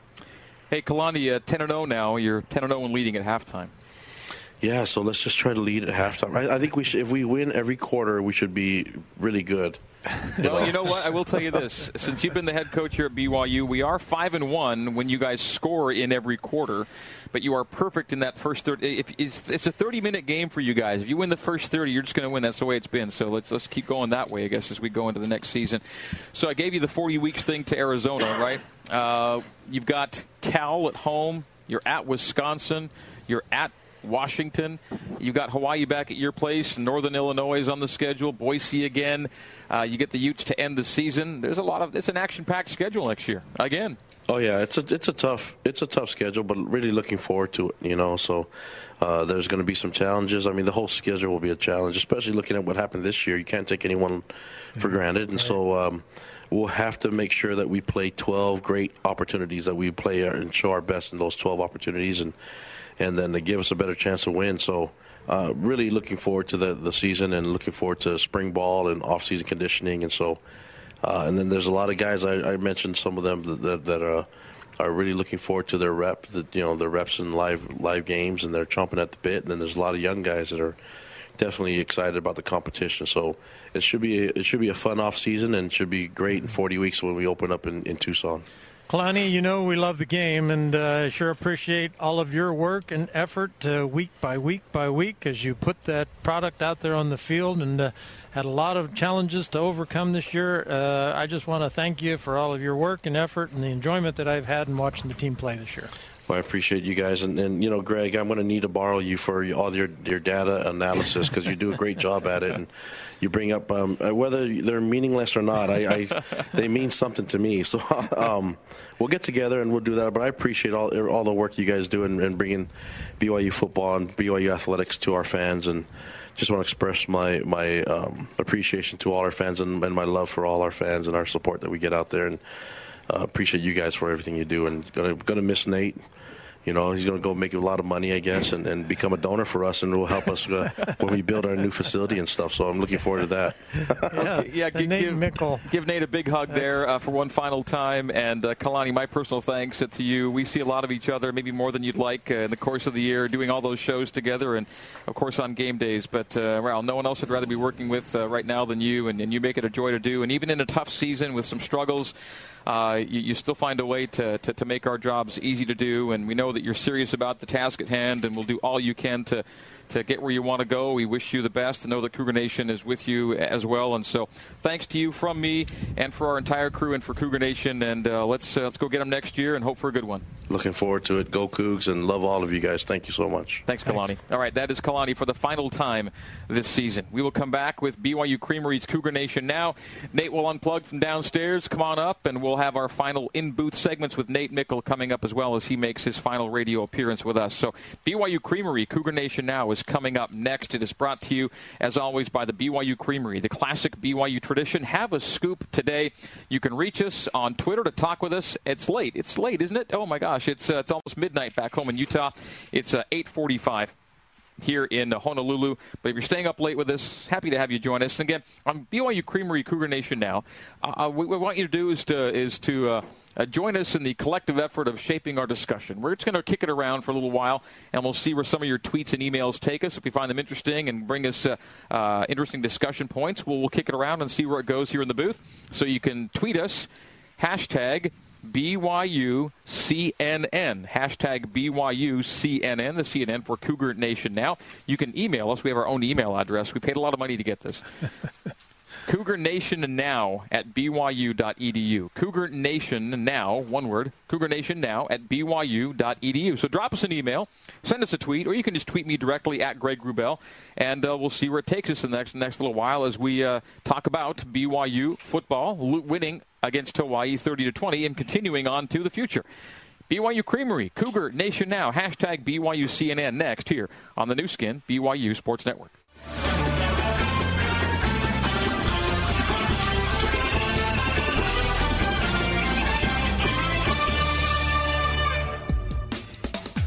You're You're tuned to BYU Creamery Cougar Nation Now. BYU Creamery, the classic BYU tradition. Have a scoop today. Be a part of the show by emailing your questions to cougarnationnow@byu.edu or tweet your questions at Greg Wrubell using the hashtag BYUCNN. Now, let's head live to the Bryant Heating and Cooling broadcast booth and join Mark Lyons along with the voice of the Cougars, Greg Wrubell. Yeah, that is the setup. Hashtag BYUCNN on the Twitter or email cougarnationnow@byu.edu. Let's begin the BYU Creamery Cougar Nation Now program by hearing from the head coach of the Hawaii Rainbow Warriors, Nick Rolovich, former UH quarterback. In fact, the last UH quarterback to defeat BYU on this field 16 years ago. Remember that day? Yeah, I remember that day. BYU came in here 12-0, had just been told they wouldn't be playing in one of the big bowls, and then they got bowled over. That Owens kid returned 2 kickoffs. Chad Owens, who I think still playing in the CFL. Chad Owens just went nuts. Ashley Lally and Nick Rolovich and everybody else just went nuts. Gosh. So Rolo spoke with the media a short time ago. Just 2 minutes here with Coach Rolovich of UH. Our thanks to intern Michael Shreve, our intern who came all the way to Hawaii with Barry Squires. Michael got these comments a short time ago. Hey, Coach. It's not the season you had expected to wrap up in. No, not the senior night we expected either. Thought it was a great opportunity for us to get to play one of our rivals at home on senior night, and that could be something to salvage kind of the way the season went, but that didn't happen. It just never got going offensively? Offensively, no, especially in the first half. We never, we haven't really been very productive in the last month, so that's what happens. When Solomon scores your only points, in the first half, I think you got issues you need to address. What do you address first once the off season starts tomorrow? We got to combine assessing what we have coming back, what we did right, what we did wrong, but pretty quickly we got to get on recruiting. We'll be out Monday trying to rebuild this roster. You know it's going to be tough to be a head coach at this level. You think it's going to be this tough after last year? I figured there'd be hard times at some point. I just thought, I took this job so, seniors could walk out of this stadium getting cheered. And it was a great opportunity to do it tonight versus BYU, and I just, I wish I could have done more to help them. Your thoughts on Diosmy setting the school record for the rushing yards? Obviously, it's fun to be a part of, and he's been a workhorse for us for 2 years. He deserves it. The guys up front deserve it too. They helped him, and they battled through. I don't know how many injuries, but that was something they wanted to get done, and there were 2 goals: win this game, and for the big boys, that's a pretty meaningful record for them. All right, there it is. That's Nick Rolovich, head coach of the University of Hawaii Rainbow Warriors. A few of his post-game comments after a disappointing, he said last month or so, they haven't played very well. They lost 5 in a row to end the year, finished the season 3-9. BYU ends up 4-9 on the year. It is BYU Creamery, Cougar Nation Now, hashtag BYUCNN on Twitter. cougarnationnow@byu.edu is our email address. Nice tweet coming in from Marin Wilcox. Oh. She actually turned this into a DM. She says, Greg, we are so sad to lose Nate Mickle as one of the 3 amigos. Oh. The rapport between the 3 of you can't be beat, she says. We'll miss his great observations and sports psychology input. That is a good point. He really does delve into the mental side of the game, and we will miss that from him as well. She says we wish him the best and hope he'll come back someday, and so do we. Also, a question for postgame. After your late-night broadcasts, when you go out to eat together, is Nate the only one talking because you and Mark are so tired of talking? Thank you for all of your hours of work. We love listening to all of it. Marin Wilcox and family. Well, what a nice thing to share with us, Marin. Thank you for listening and being so kind to us. And you know what? When we go out to eat, we just keep talking. Yeah, I know. And Nate's still listening, but every once in a while he'll bring up, I wish I could have said this. I wish I could have said that during the broadcast. Oh, yeah, this happened, and wow, yeah, that's good, Nate. Well, Nate, yeah, he is an amigo, that's for sure. He is an amigo, and we have a lot of fun together. And we will miss him as he, as Kalani put it, goes off to make a ton of money. Yeah. Clint Ed Volson on the Twitter, hashtag BYUCNN. What is the status going forward with Ula Tolutau? Ula played only 8 of the 13 games this year. Missed one early, missed the last 4 late, and it never really got addressed on a week-to-week basis. But he had some off-the-field issues that needed to be addressed, and no one's really talked much about it as to what a long-term status must be. So, Clint, right. I have to plead the fifth on this one. I just don't know. And Kalani really hasn't been asked to bring it up in some time. Mark, do you know something? I know just a small amount that he's been going through injury protocol at practices. So somehow there is still so there were some on the field and off the field. Yeah, there's something to deal with. So we don't know for sure whether it's the injury or if it's the discipline that's been taken care of. So yeah, that's the point that I can only say that there was injury protocol that he was going through in some practices. Vance Johnson asked a similar question relative to Ula. The Francis Bernard situation, I think that ship may have already sailed. Kalani released him, and I think he'd be headed elsewhere. But Kalani did bring up, and he mentioned Tristan Hodge among the players, Wayne Kirby and other. There are a lot of good players who did not play this year for BYU. Keanu Saliaponga, MP's kids. So there are some guys who didn't play that will be part of a pretty solid group back. I mentioned during the game and, again, post-game, there aren't too many wide receivers and running backs who you saw this year that won't be back next year. And I think enough of them did good enough things to expect you to be able to build off of their performances. Some guys you just say, well, they're back, but so what? They didn't do anything. But there are enough guys who did good things to be excited about their return. Matt Bushman, first and foremost. I mean, he ends up this year third all-time in BYU freshman receptions, and fifth all-time in BYU freshman receiving yards. So fifth in receptions and third, back it up again. Fifth in yardage and third in receptions. Yeah. For all-time BYU freshmen, tight ends or otherwise. He said all the BYU tight end records. And Kairos Tonga, he's a freshman that I just can't wait to see him after another year of getting ready to play, because there are times that he just tosses. Well, he opened up the game with an unbelievable play over on the sideline. That was great. Yeah. Mark, do you have anything else on that one? Was it just Kairos the point? By the way, he got in tonight. Yeah, he did play. And we didn't think he would play. I didn't think he would play. Based on what Kalani told me pregame, I thought there was a chance he might not be able to go tonight. I think Butch Pau is going to be a really good player as he develops further. I think losing Fred Warner is going to be a challenge to find somebody out there, but there's people on the team that I like. So the question from Ryan Lundgren on Twitter, hashtag BYUCNN, is just that. Who will fill Fred Warner's shoes? Morgan Unga gets the first look at it. He's going to be a senior next year, and he backed Fred up this year, 6'5", 220, did some good things. A tackle for loss, a sack, a pass broken up in about 8 of the 13 games played. So Morgan will be, I think, have the first look at Fred's spot. And a sleeper is Isaiah Kafusi. If he could gain some weight, and I know he's trying to do so, but he's a very athletic player, very similar, in athleticism. But he's not quite big enough, but he still comes out and plays very well. Ben Nichols on Twitter, at BAOESTE. Ben Nichols says, I appreciate all the sacrifices that the coaches and players make to represent the university and remain competitive and work hard to win. One of the first things I was struck by from Kalani in postgame was his mood wasn't celebratory at all. I think he's happy that they're 4-9 and not 3-10, but he's at least the impression I got was it's all about we got to get this thing right. Yeah, satisfaction of winning the football game, but that isn't the long-term expectation that he had for this season, and so I agree that he's in a hurry to get things going. And it's interesting to me again. I talked about.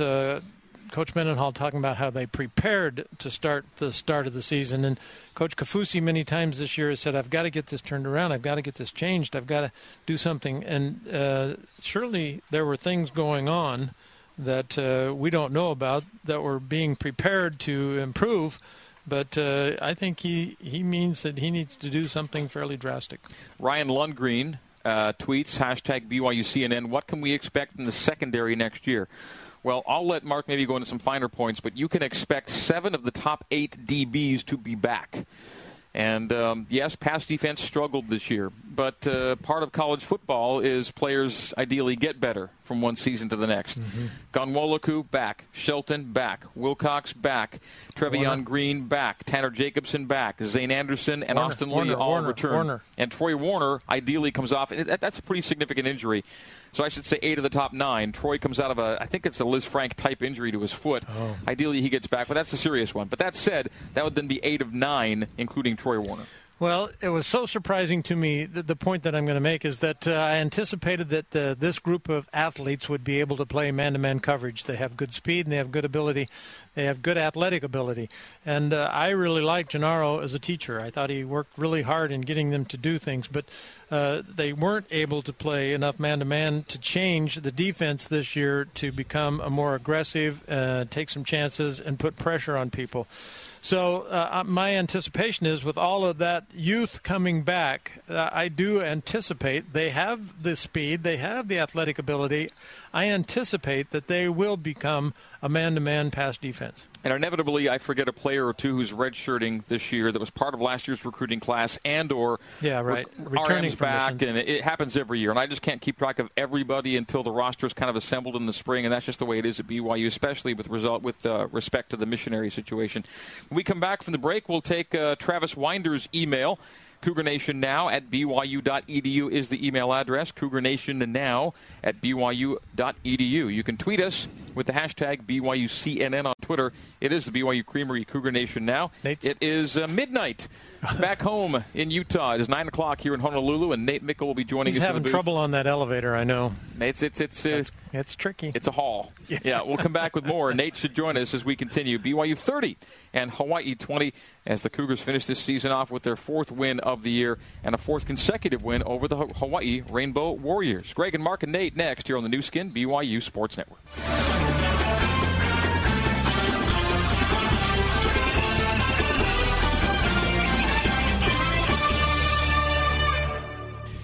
Back at Aloha Stadium here in Honolulu, Hawaii, it is BYU 30 and Hawaii 20, our final score. Travis Winder with the email on Cougar Nation Now at BYU.edu. Great win for the Cougars tonight, he says. Great job on the call tonight. We'll miss Nate, but wish him well. Thank you. And yes, we will as well. He said, very discouraging to hear Kalani imply the future of BYU football is a ground and pound team. Is the legacy, tradition, and excellence of BYU being a program that has a dynamic passing game a thing of the past and being tossed down the drain? What will the identity of the program be moving forward, Travis asks. Winning is most important goal. However, entertaining football is another hallmark of the tradition of BYU football for fans. I sure hope he writes that an excellent pass game will be part of the offensive identity of BYU football under Kalani. I really feel that to have a chance in games against programs where BYU might be overmatched, the passing game is the great equalizer. And I don't think the passing game is anyone's equalizer anymore in college football. And I think BYU will seek to be balanced.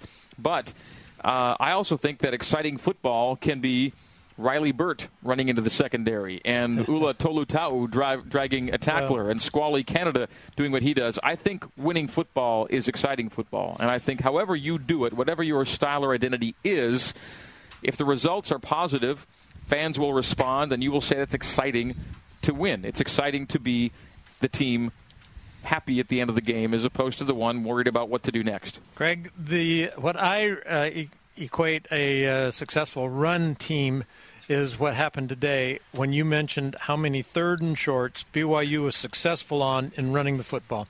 And if you can run on 3rd and 2 and make first downs all the time on 3rd and 2, that's a successful run game. You've got to be good enough to be able to make those short yardage. You've got to get inside you got to be able to score from the 4-yard line on a run play. And so when you talk about successful, it's not necessarily pounding it for 280 yards or whatever it was that BYU got today, but you've got to be able to run the football on short yardage situations to get first downs. You've got to be able to run inside the 10-yard line to get touchdowns. Nick Saban today said at halftime when they were losing by a small amount, maybe they was even tied with Auburn, he said when they came out the second half, we've got to improve our run attack. And so the run game becomes your foundation of what you're able to do with everything else. And so when BYU opened up last week with pass first, I think that just made the wrong impression. You have to run first like you did today, and then you can throw the football downfield. And they go together. You don't have to be a a total run team to get 280 yards without having the pass attack that's going to be exciting. And not to disregard or disparage Travis's point at all, I do acknowledge that the throw game is part of BYU's legacy, and it will never go entirely away. But Joe Critchlow's 2 wins as a starter were games in which he completed 12 passes for just under 200 yards. He did what he had to do to manage the team in a way that was productive. It wasn't just manage. He did what was required on those nights. And last week, didn't he throw for 290 something? And 4 picks. And they lost. Yeah. And so it's the consistency of what you're able to do at the 2. And when Coach Satake's talking about we've got to get, I'm not sure the stability at quarterback is as solid as BYU would like to have. Right, it has to be better, and it should have been more solid even going to this past season. I mentioned that the UNLV game was basically replicated tonight, and really it was. Critchlow was 14 of 22 against Vegas. He was 14 of 23 tonight. 160 in Las Vegas, 166 tonight. Touchdown, no pick in Vegas. Touchdown, no pick tonight.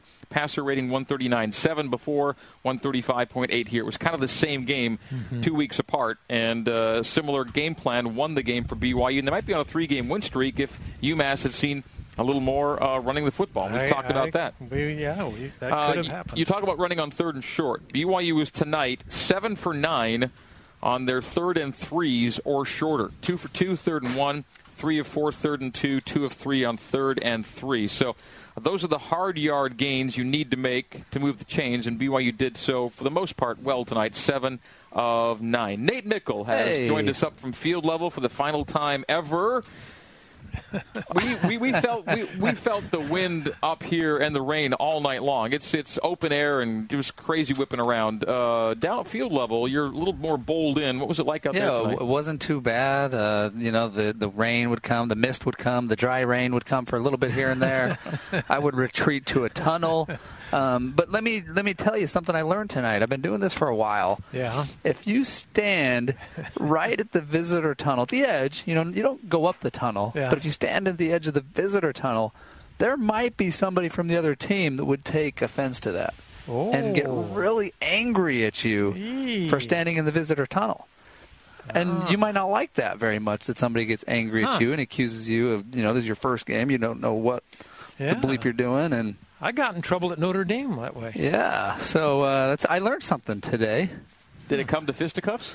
He asked me if I wanted to. He said, "You want a piece of me?" And I said, "No, I don't." This is called burying the lead tonight. We find out hours into the broadcast that Nate almost threw down in full broadcast regalia. And I said, "You're an old man. I don't want to beat you up." By the way, I have you against anybody. Yeah, I have you against most anybody. If you throw, there are a lot of football players that we know that I wouldn't put myself up against. I'm not picking you against bouncer size, but against most people, I'm picking you. By the way. Yeah, so that was exciting. I got the blood pumping a little bit, and competitor juice is fired up. Greg was jacked up at the start of the game too. Our accommodation didn't quite fit what is expected. Yeah, I was a little fired up about where we had to do our game tonight. It's all good though. All's well that ends well. Gosh darn it, Mark! I had a thought. Oh no! The weather? No, it was. Nate's on the field. No, I know what it was. It might have been during a break that Kalani said he would suit Nate up again today. Oh, yeah, that's right. He would suit him up today to play. My arthritic knee would not take to that very well. All right, Nate. Before we break, we've been through 13 games together this year, and what did you see in Game 13? That should give Cougar fans a dose of optimism before they settle into the offseason. Yeah, that's tough because last week was tough for me. Game 12 was just like, what happened? I mean, we can't move the ball, and we're struggling on defense. But the optimistic me says, well, God, you got Matt Bushman, who's one of the best tight ends already. He's going to be one of the best that BYU's ever had. So that's a great player. You've got every rushing touchdown back. I really like Squally Canada. We already talked about the running backs. They got a lot of good running backs. You guys know I'm very high on Aleva Hifo. Micah Simon is clearly a great third down receiving option.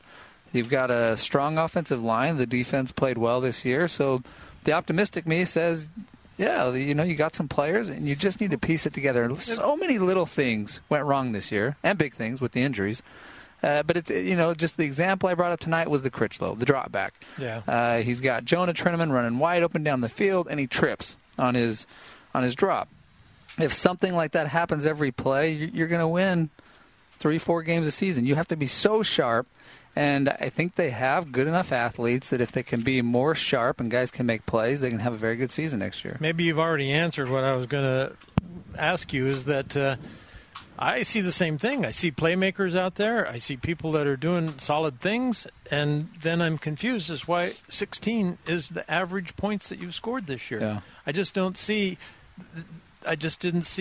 where the changes were or where the changes needed to be made, because I see people out there can play, and it has to be going back to that old adage that every down, every player, that you have to have every guy focused on every down. And when you get that, then you have that opportunity to make that KJ run. And so my guess is that's the challenge that they have to face. I think one of the biggest challenges, in addition to what you just mentioned, will be off-season assessment of schematics.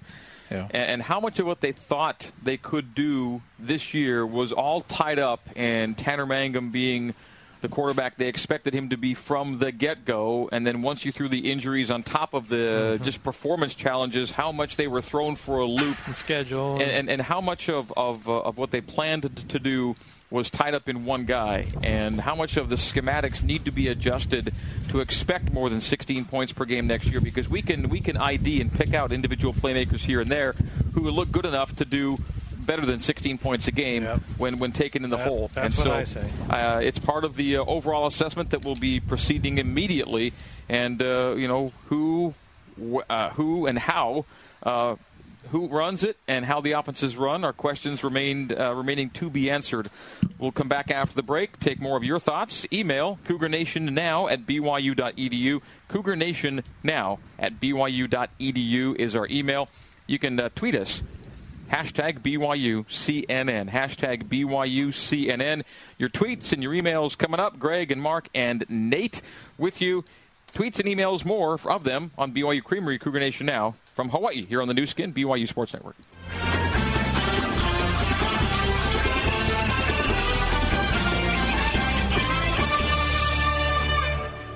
All right, D. Kent Mickle emails in. Would there be a relation there? The Kent Mickle, yes. My dad, D. Kent Mickle. D. Kent Mickle. D. Kent Mickle. I think he said the Kent Mickle. No, D. D is in. Is it with somebody? Would somebody related to you? D. Kent Mickle? I should know, but my dad's brother's name is Kent, but is his full name D? Well, it sounds Hawaiian. He says, "Aloha kako'u, mahalo for the many hours of enjoyment and frustration." He said this year. He says he enjoyed watching Nate play and listening to his insightful commentaries. He says, "I'll miss Nate's notes, but wish him the best." We in Idaho Falls, of course. So it's Uncle Kent. It's Uncle Kent. It's gotta be. I'm sorry, Uncle Kent. Still support Coach Satake, and Kalani will never have another season with this record because we have now weathered the storm. Hopefully this is the stormiest it gets. I don't want to see 4-9 again, and we had to think about all kinds of things that have never happened in so long. 1968 and 1955 and 1949 and it's all these crazy things we had to talk about, and hopefully never again on those things. But it's Uncle Kent. So we appreciate him joining us. He does say, "Good luck, Nate." And this is really personal, but Gary is proud of you, as is your mom and the rest of your family. Oh, thanks. Everyone loves Nate. Uncle Kent. Yeah. Quarterbacks. Chris Butters out of Glendale, California. Thanks as always, he says, for the great job you guys do bringing BYU football to we, the fans, each week. Well, we thank you for listening, Chris. Appreciate that. I join the sentiments of sadness for Nate's departure and wish him well as he opens a new chapter in his life. I'm wondering, says Chris, what are the quarterback prospects for next season? Is there a sense of the severity and length of recovery from Mangum's injury? And are there any new names to watch for in the quarterback pool next year? And tweets similarly ask about Austin Kafensis from Grant Robinson. Does or should Kafensis get a shot at quarterback, not just the Wildcat or Wild Cougar? So what do we know about quarterback next year? Well, we know Tanner Mangum has a bad injury. Yeah. So we don't know much. We don't know much about his return. Dinkelman, he's been tweeting lately about he's excited to show. Zadok Dinkelman, now he's not official now, so coaches can't talk about it, but we can. He has not At least I think we can, briefly. He's not signed. He's verbally committed. And maybe I can't even talk about him, but I can. Yeah. I saw his tweet, and he said, I'm all excited about being a Cougar. And he's related to Ty. And oh, he is. It's his nephew. Oh, yeah. Well, and so he's going to Washington State. He's a Cougar. Oh. You know, no.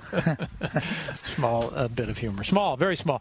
I don't know what's going to happen. You know, people talk about when you're not real satisfied with what is there, you're going to see improvement in those players, and you have to anticipate what is the quality of where they're going to be next season when you're going to play, and anticipate.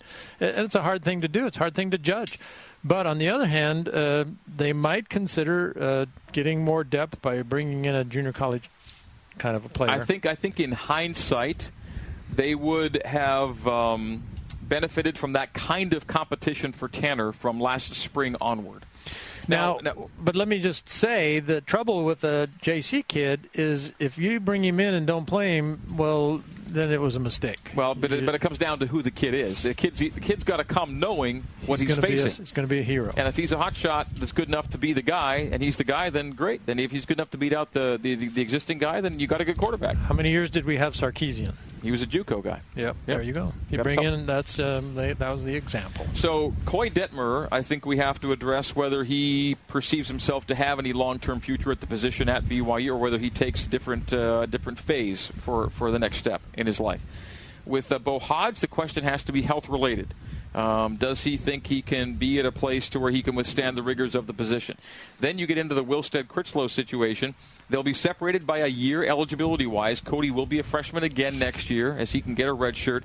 And I think it's safe to say that Joe is your clubhouse leader going into spring. I think we saw just enough of Joe in the last 3 games this year to say he'd probably have the shot at grabbing the job in the spring, since we're likely not going to see Tanner Mangum till the summer if we do see him in the summer. Yeah.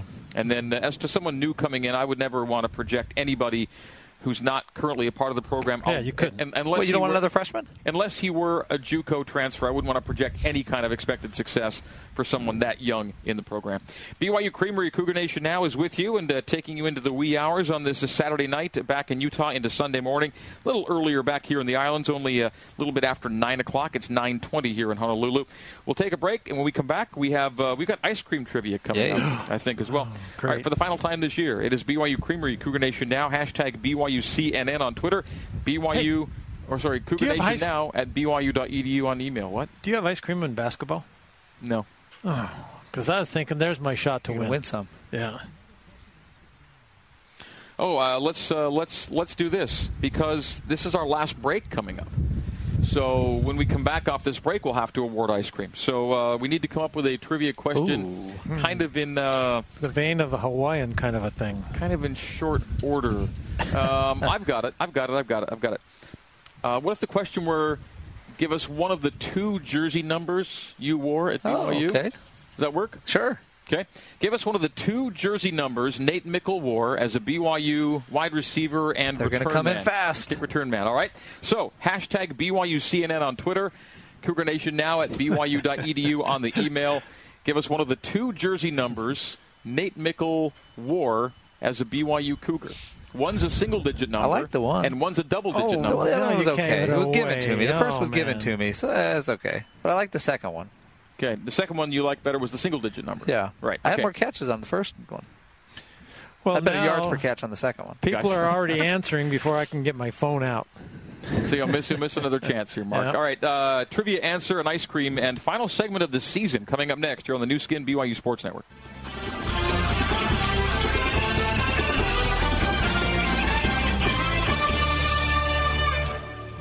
Tony Dayish, at Tony Dayish on the Twitter with a question for us on BYU Creamery Cougar Nation now. Who are the kickers, punters for next year? Johnny Linehan leaves, Corey Edwards leaves, Andrew Mickelson is back, Rhett Almond is back, and Skylar Southam is finally off his mission.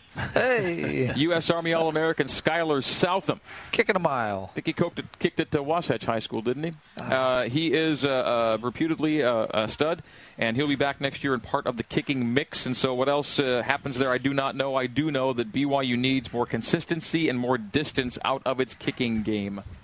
And we saw it in Game 13 that Ed Lamb benched a kicker again. If you don't perform for Ed, he'll give you like a warning and say, next kick that you don't make, you're done, and he was done. Next guy drilled it. Yep. Big one. So there you go. So, Andrew Middleton did come in and made his only field goal attempt of the year. All right, the question before the break for 2 gallons of famous BYU Creamery ice cream. The trivia question was, what were one of the 2, or give us one of the 2 jersey numbers Nate Mickle wore as a BYU player. This is, of course, Nate's final night on the broadcast. And so it's a very Nate Mickle-centric question we asked. And we had correct email answers, and we had correct Twitter answers. And the first one correct came in from Melissa. And Melissa gave us maybe the one that most people might not get. She said jersey number 31. Do you know anybody that was a good player that wore number 31? Yeah, because when I got Taylor. that jersey, Jim Taylor? The Packers. Okay, so he's going back in the day. Right. Okay. So there's one. You only went back 60 years. Yeah. So, okay. That's the point, right? Yeah. I mean, you have to go back 60 years. So when I got that, it was like, 31. But it was pretty cool the next year when I got to choose my jersey because I actually played my junior year. So my senior year, I had a little bit of a input. Austin Collie had gone on a mission. Yeah, he was gone, so the 9 so was I available. said, hey, let's do number 9. So Melissa suggested 31, which is the weird one, and 9 was the other one. You wore both numbers. And then it got retired. Yeah. So I can't connect with it anymore. I just have to connect with it in the past. Oh, that's right. So congratulations to Melissa Peterson. Has she won before? It doesn't matter. You can win. You can win second time. Yeah, she's in a year. won. Yeah, congrats, Melissa. But hey, if you're a hardcore fan or you're hardcore She's enough to be diehard. first, She earns it. She deserves it. She I did. hope she earned finished it. the first 2 gallons. That's what I hope. She earned it. All right. So way to go, Melissa. Yeah, 31 as a junior, and then 9 as a senior. Yes? Yeah. Yep. Those were your 2 numbers. All right. Well, folks, thanks for the contributions. Thanks for the You answers. guys looked at me like Jim Taylor. Who's that? We thought, is he going back to the Packers Jim Taylor of leather helmet days? And it wasn't quite leather helmet, but, but he was. He was really going for Jim Taylor. But I do appreciate it, and now I know at least one. Yeah, okay. By the way, Austin Collie sent out a nice tweet mentioning his brother Dylan Collie. Pretty cool. Because Austin, speaking of which, the former number 9, said, way to eat and stay in it to the end. Dylan Collie at 23 Collie. Proud of you. Good win for the Cougars and Cougar Nation. So he got to see his brother play well and his former team win. Mm-hmm. Yeah, so big game for Dylan. A win-win for Austin tonight. All right, folks, thanks for your suggestions and contributions on BYU Creamery Cougar Nation now for our final time this season. We have reached the end, and it comes one game early because there's no bowl game. We haven't done this a long time where we say goodbye at the end of the regular season, but we're doing it tonight. You know how I said Fred Warner just zooms through his career? Well, these 13 games went a lot faster than even that. Here we are at the end, and as painful as it was, man, it's BYU football. It's just hard to give up. That's the thing. I catch myself calling a touchdown, say Riley Bird or Squally Canada, and I get as excited for a touchdown for a 3-9 team in the 13th game as I get in any other game during. It's just the play is the play, and the score is the score, and BYU's still the team, and I get excited no matter how it's going down. And yes, it's true. You feel a lot more on the line in another situation, but man alive, when that guy busts loose and he's going to the end zone, I'm pumped up. I always get pumped up, and I'll still always stay that way. And so tough year, but it's still doing what I love to do, what we love to do, and we're glad that BYU gives us this opportunity to do exactly right. what we do. The 2018 season is 40 weeks away. September 1st at Arizona. The next week, home to Cal, at Wisconsin, home to McNeese State, at Washington, home to Utah State, home to Hawaii, home to Northern Illinois, at Boise, at UMass, home to New Mexico State, and then at Utah to end the season. What do you know? A BYU-Utah game on November 24th, the way the football gods intended it to be. Oh, man. At UMass. I'm looking forward to that one. Payback. Yeah, we got to get those guys. Gillette Stadium in Foxborough, the home of the Patriots. And I ran into Harvey Longy this past week. He came to our coaches show Tuesday night, and he's recovering from his car accident. And he's hoping the schedule works out to allow him and KVN to be on the sideline for the Cougars in their home stadium in New England next year. So hopefully the Patriots are home that weekend, and Harvey and KVN can be out there sideline for BYU. So fun season to look forward to next year. This one is done. And again, at 4-9, it's the first time in a long time we won't see a winning season or a bowl season. But hey, there's There's an off season to come. It'll be here really shortly as they get ready to recruit, and a couple of signing days, and then spring ball will be here before you know it, and we'll do this all again. But we'll do it without our good friend Nate Mickle. And for much of the last decade, Nate's been our guy, the third man in the booth and on the field, and we won't have him anymore. And so, Nate, one more time, if you just let the listeners know what's next for you, and then we'll let you say goodbye for a final time. Yeah, so I have to move out of state because I'm planning to be a professor, and BYU's not hiring, and Utah State's not hiring, and Utah's not hiring. So I got to move. Don't know where yet. I'll find out sometime March, April. What are you going to be now that you've grown up? So I'm going to be a professor of business, teaching organizational behavior, so things like it's basically social psychology at a business school. I would have liked to have Nate as a business organization teacher. That would have been it's a good. fun class. Professor. But man, it's been a ride, guys. It's incredible. So I retired in 2009, and said then that it was a life highlight. And it's just, I mean, the connection has only deepened over these last 6 additional years. It's such a big part of my life, my family, my wife. You know, we've been going to bowl games for 10 years together. Yeah. So the nice thing for me, though, is I don't have to say goodbye to you guys because I just get to listen to you. So I still get to connect with you. You don't get to connect with me. We'll send you a Christmas But card. I connect with you because I'll still be listening to you next year. So I understand we're getting a good-looking girl to be on the sideline, though, so I don't know. Following the trends as they doing on the big networks, yeah. There's no foundational truth to what Mark just said. Oh, that was a rumor. Nate, it's been great. Man, I tell you, it's been fun. I've really enjoyed, the times that we disagree and the times that we agree, and you've opened my eyes to a lot of different parts of things I hadn't recognized before, so it's been great. And not just you leaving, man, I mean... Yeah, this is it for you, thing, right? You know, I mean, and when you're talking there, you're just, echoing my feelings. BYU is such a part of me that to have a chance to be able to still be a part of the game in some little way, to be able to just sit next to Greg and say, good call, Greg. And think, that's right, Greg. Think, man, I came to Hawaii for free. I got into this game tonight for free. It was a tough season, but you guys made it as fun as it could be for me, and hopefully we did in some way make it for our listeners enjoyable, even though the results always weren't to the liking of our listeners out there. But we'll do it again next year. We'll do it with somebody else, and I have no idea how we're going to do it without Nate Mickle, but we'll find a way.